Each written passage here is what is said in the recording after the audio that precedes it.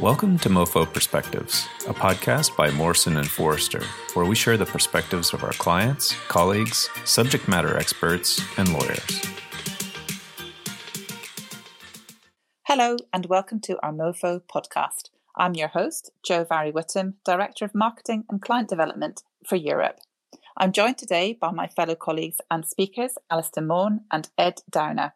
Alistair leads MoFo's European Commercial and Technology Group, and he's also managing partner of MoFo's London office. He has a long track record of working on a wide range of complex commercial projects, primarily but not exclusively in the technology sector. Ed is a finance lawyer at MoFo's office based in London.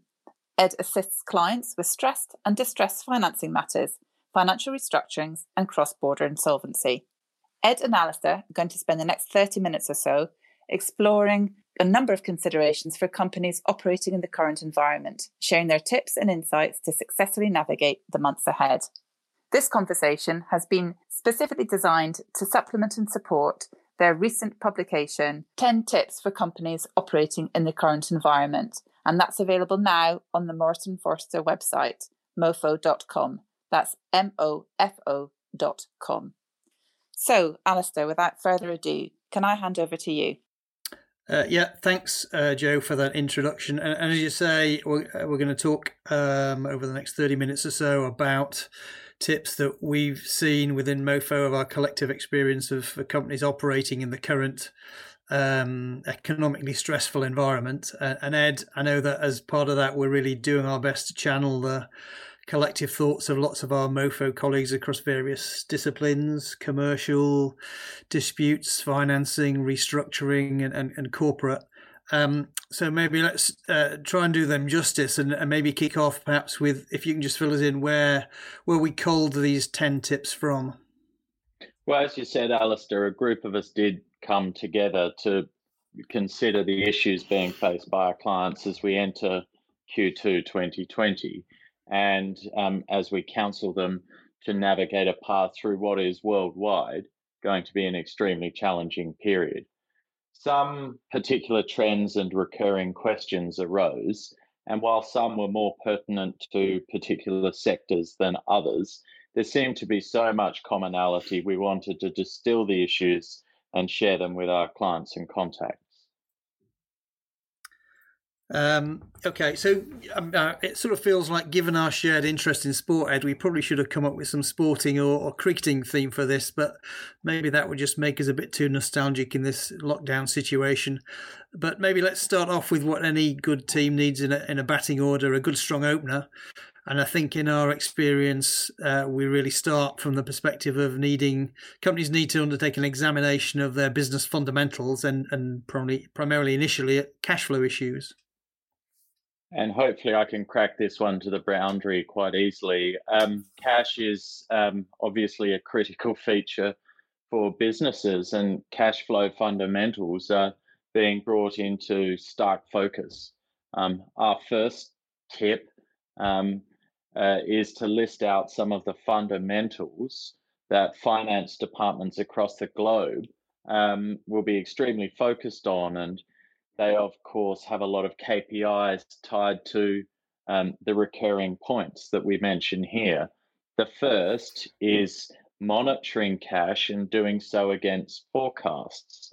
As business forecasts undergo an urgent and then somewhat speculative rewrite, those who can keep extremely accurate controls on their use of cash and forecasting it with a degree of rational business interruption assumptions will stand themselves in pretty good stead to identify future challenges and headwinds, as well as to prepare for negotiations with suppliers and financiers.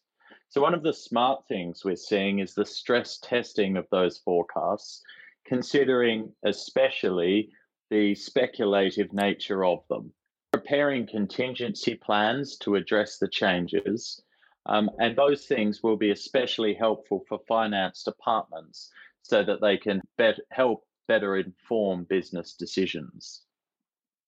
So when you're looking at this, I mean, obviously you're a primarily restructuring lawyer, but you guys in the restructuring team and the finance team, when you look at this sort of situation and when cash flow's tight, what are the sort of general cash flow best practices that you see businesses looking to follow?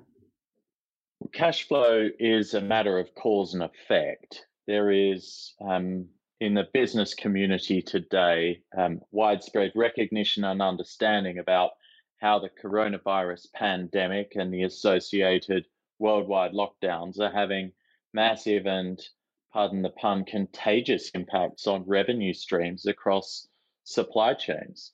So a sensible management of a business's fixed costs and implementation of other cost-cutting measures will be key to keeping businesses on an even keel. The better these things can be presented to potential sources of cash, be they existing or new credit providers or others, then the better the prospects of obtaining additional cash are. And the last point, which almost goes without saying, is trying to keep debtor days as low as possible. This is an impossible dream, some might say, as society struggles through this. And so it's something that will need to be handled sensitively to the current environment. But the key points remain good and regular information flows between customers and suppliers, and introducing payment plans sound like they're going to be commonplace for the next period. Alistair, in terms specifically of being sensitive to the market that each business operates in, what are the key things we've been talking to prudent businesses about? Yeah, I think as we've been as you indicated, as we've been talking to clients over the past few weeks, the most common themes we see are about understanding of the threats and opportunities in the different sectors and industries in which clients operate, trying to understand and mirror market practice and then attune market practice to businesses' own particular circumstances. Obviously, there's been a very short-term focus on prioritization of key areas and doing so defensively, but also working out what forms of external financial support's available. And I guess we'll come on to talk about that later on.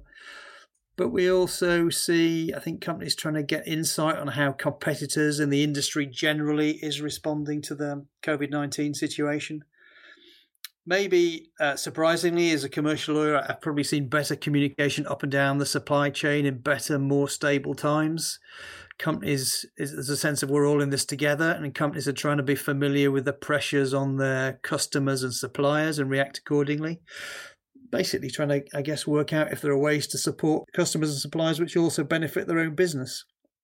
So obviously a lot of the work I do is in the tech sector. That's the one I know best. And many companies rely, for example, on outsourced or offshoring relationships to deliver support or technology needs. And it's been gratifying, I think, to see how strong levels of collaboration between an outsourced customer and supplier in terms of how they get through this together.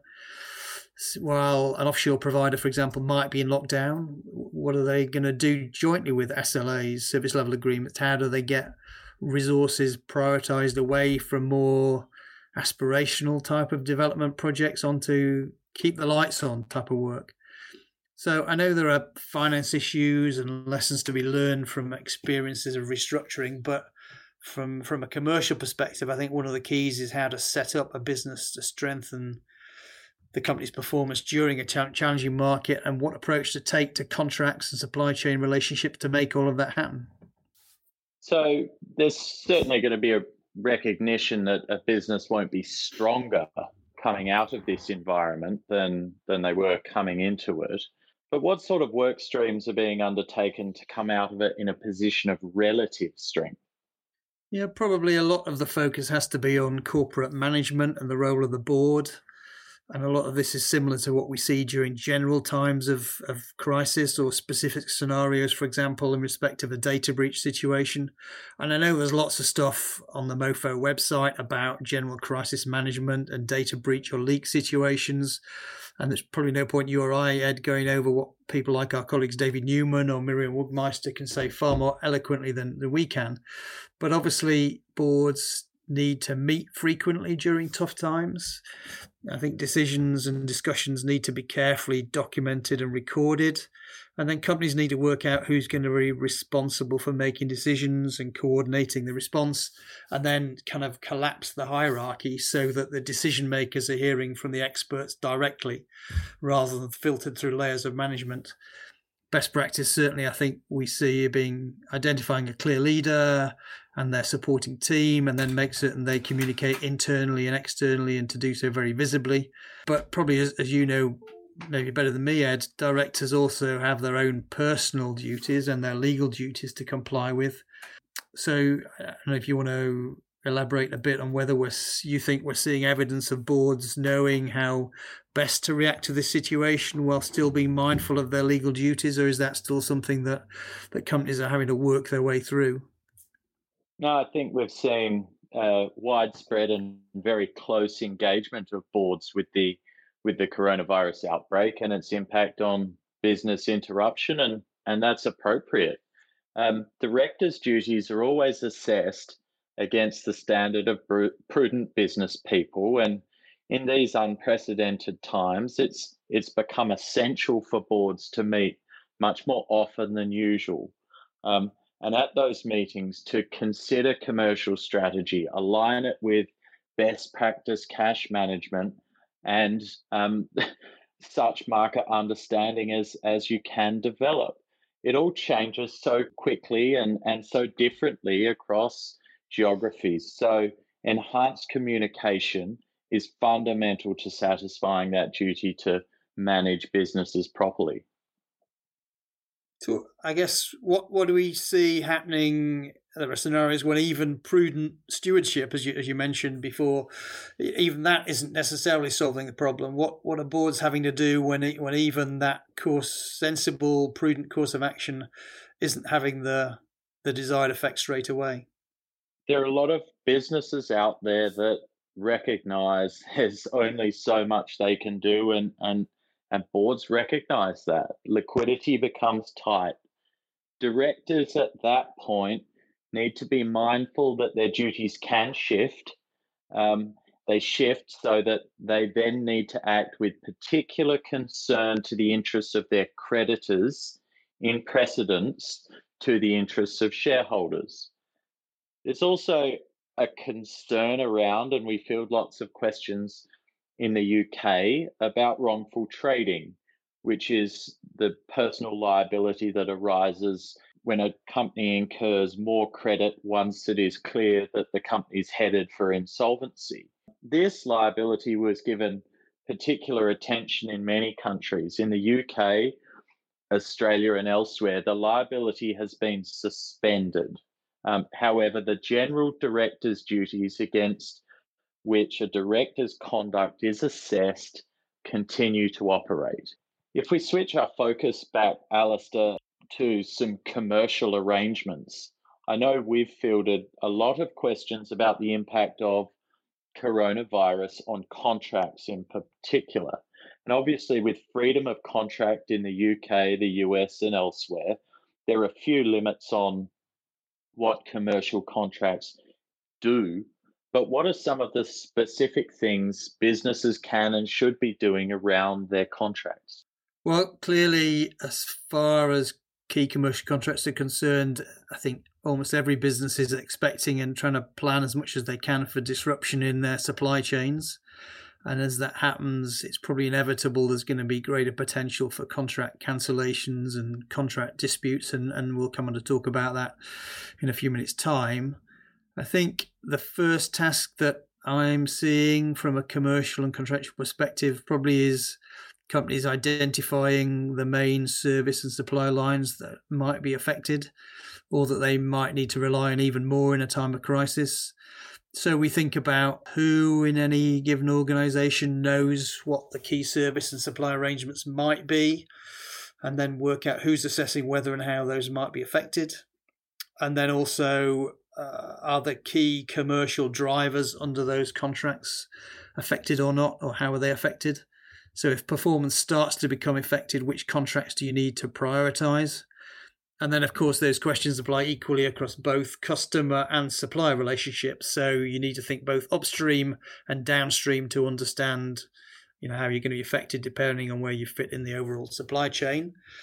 Generally, I would always begin by reviewing contracts to understand the key risks and options. And obviously, the starting point needs to be the actual text of the key business agreements. You mentioned, when you handed over to me last time around, it comes down to freedom of contract, and certainly that's the common law experience of making certain you understand what the agreement actually requires. Sometimes you've even got a prior question to that of, can you find the contracts? Do you know where they are? And that challenge may leave some businesses wanting. But assuming that you can find the contract and you can assess it, I typically think about things whether the contract requires that a business continuity plan or resilience plan exists. Figure out if it does actually exist and how current is it? Has it ever been tested?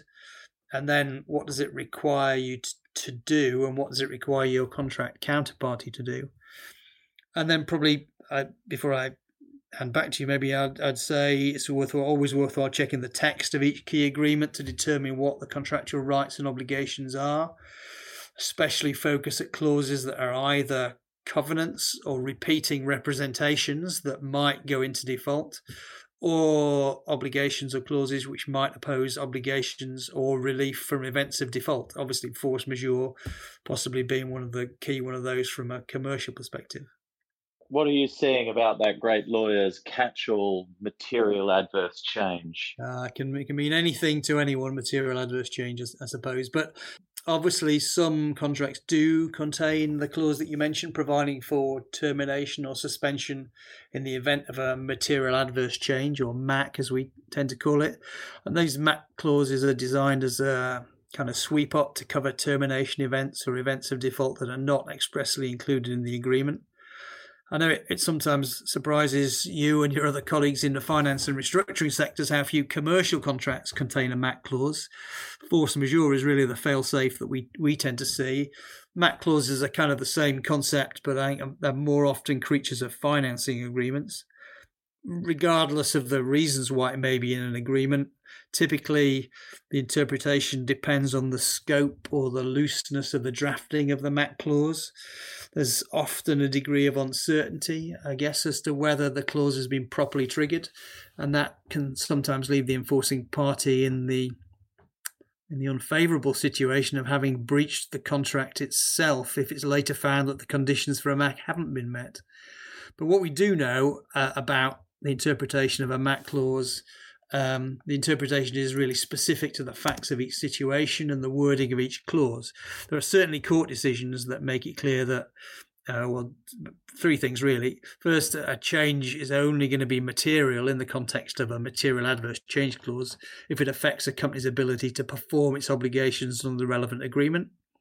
Second, a party can't trigger a MAC clause in respect of circumstances of which it was aware at the outset.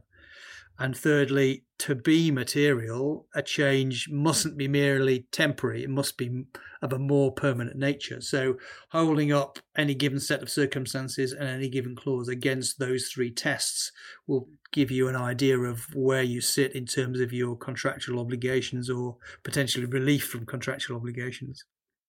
Sounds like there's certainly some scope there for argument either way. When we do see potential breaches of contract, what are businesses able to do to navigate around those? Well, I might turn that back to you in a minute to think about the finance documents, but my main suggestion, I think, from a commercial perspective is that if a breach could arise, you need to evaluate the options open to you to avoid or limit the impact. Obviously, commercially, you want to try to comply with the contract requirements as best you possibly can, while at the same time protecting the company's position if that's not possible. So there's a slight two-headed nature to the way a company needs to operate in that particular situation. Is that split approach consistent to what you see from a finance or restructuring perspective? Well, in finance documents, the main focus is around the future breach of financial maintenance covenants. And the covenants are built into finance documents to provide lenders with the early warning signs usually in advance of a payment default, that all's not well with the financial health of the business. So in particular, we field inquiries about what can and cannot be included within the calculation of EBITDA and consolidated net income, and the potential impact of a breach of financial maintenance covenants, tripping calculations based on EBITDA and CNI can have significant cross-default consequences. What we've not yet seen, but we could see come quite soon, is a wave of preemptive waivers that can be sought by an organised and well-prepared borrower. That's certainly on the table for a number of borrowers who can see the potential event of default down the line. I wonder, is there something similar that arises under commercial contracts? Yeah, that's probably the same. I'd say we haven't seen a wave of actual claims yet or resorting to law, but there's usually a time lag in these sorts of situations. As I kind of mentioned before, a lot of companies don't have a lot of alternative options in many cases, so they kind of just have to plough on regardless, although hopefully keeping clear records and preserving their contractual rights. I think that's kind of the situation that most people feel as if they're in at the moment. So when the proverbial iceberg appears dead ahead in the form of a breach of contract.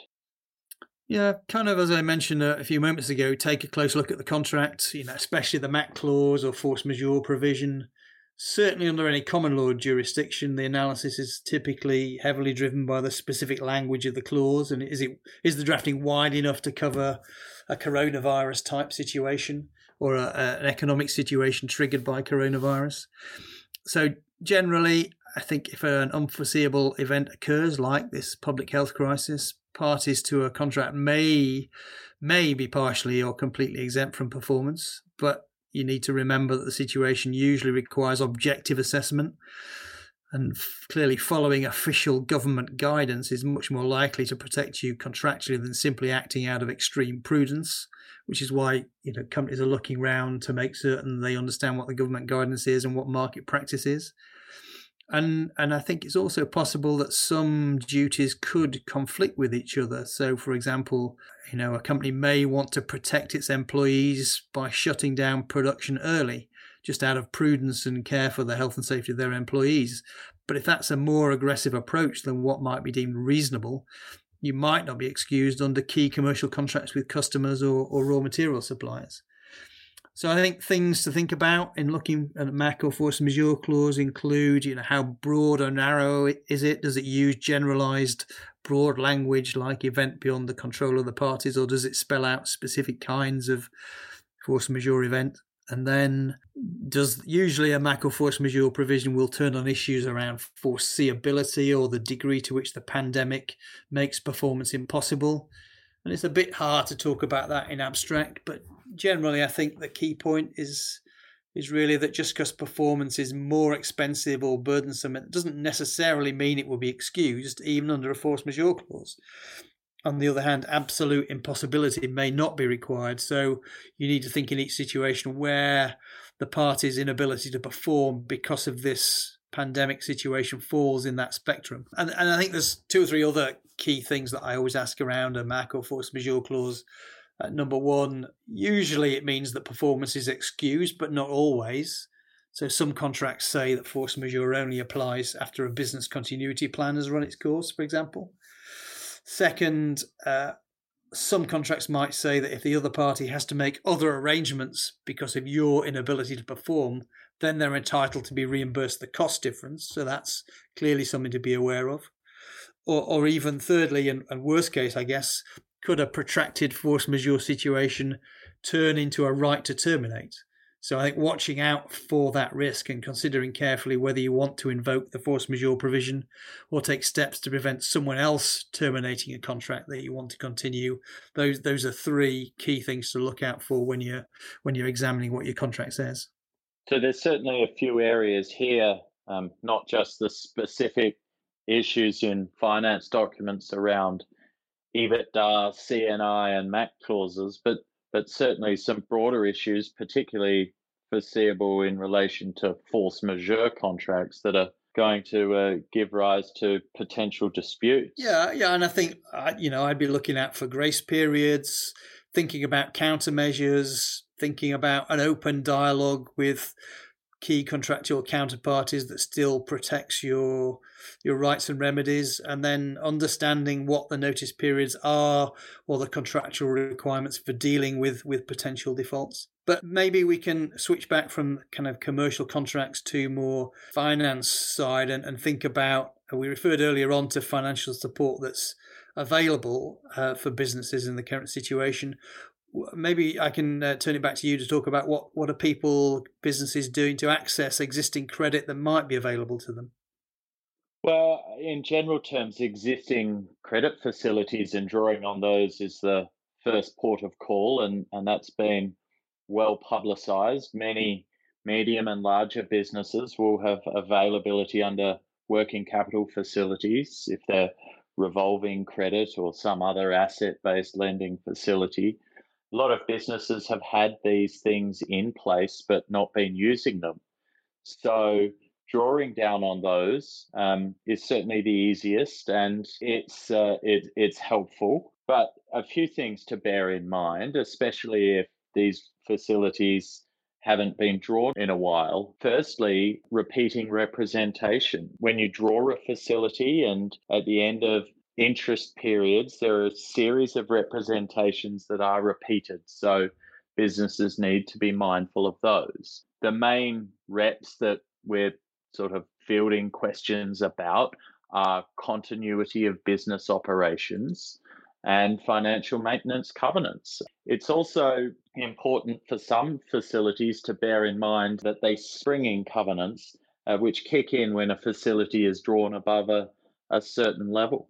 And if that's not enough, how easy is it in the current environment to get new third-party debt into structures?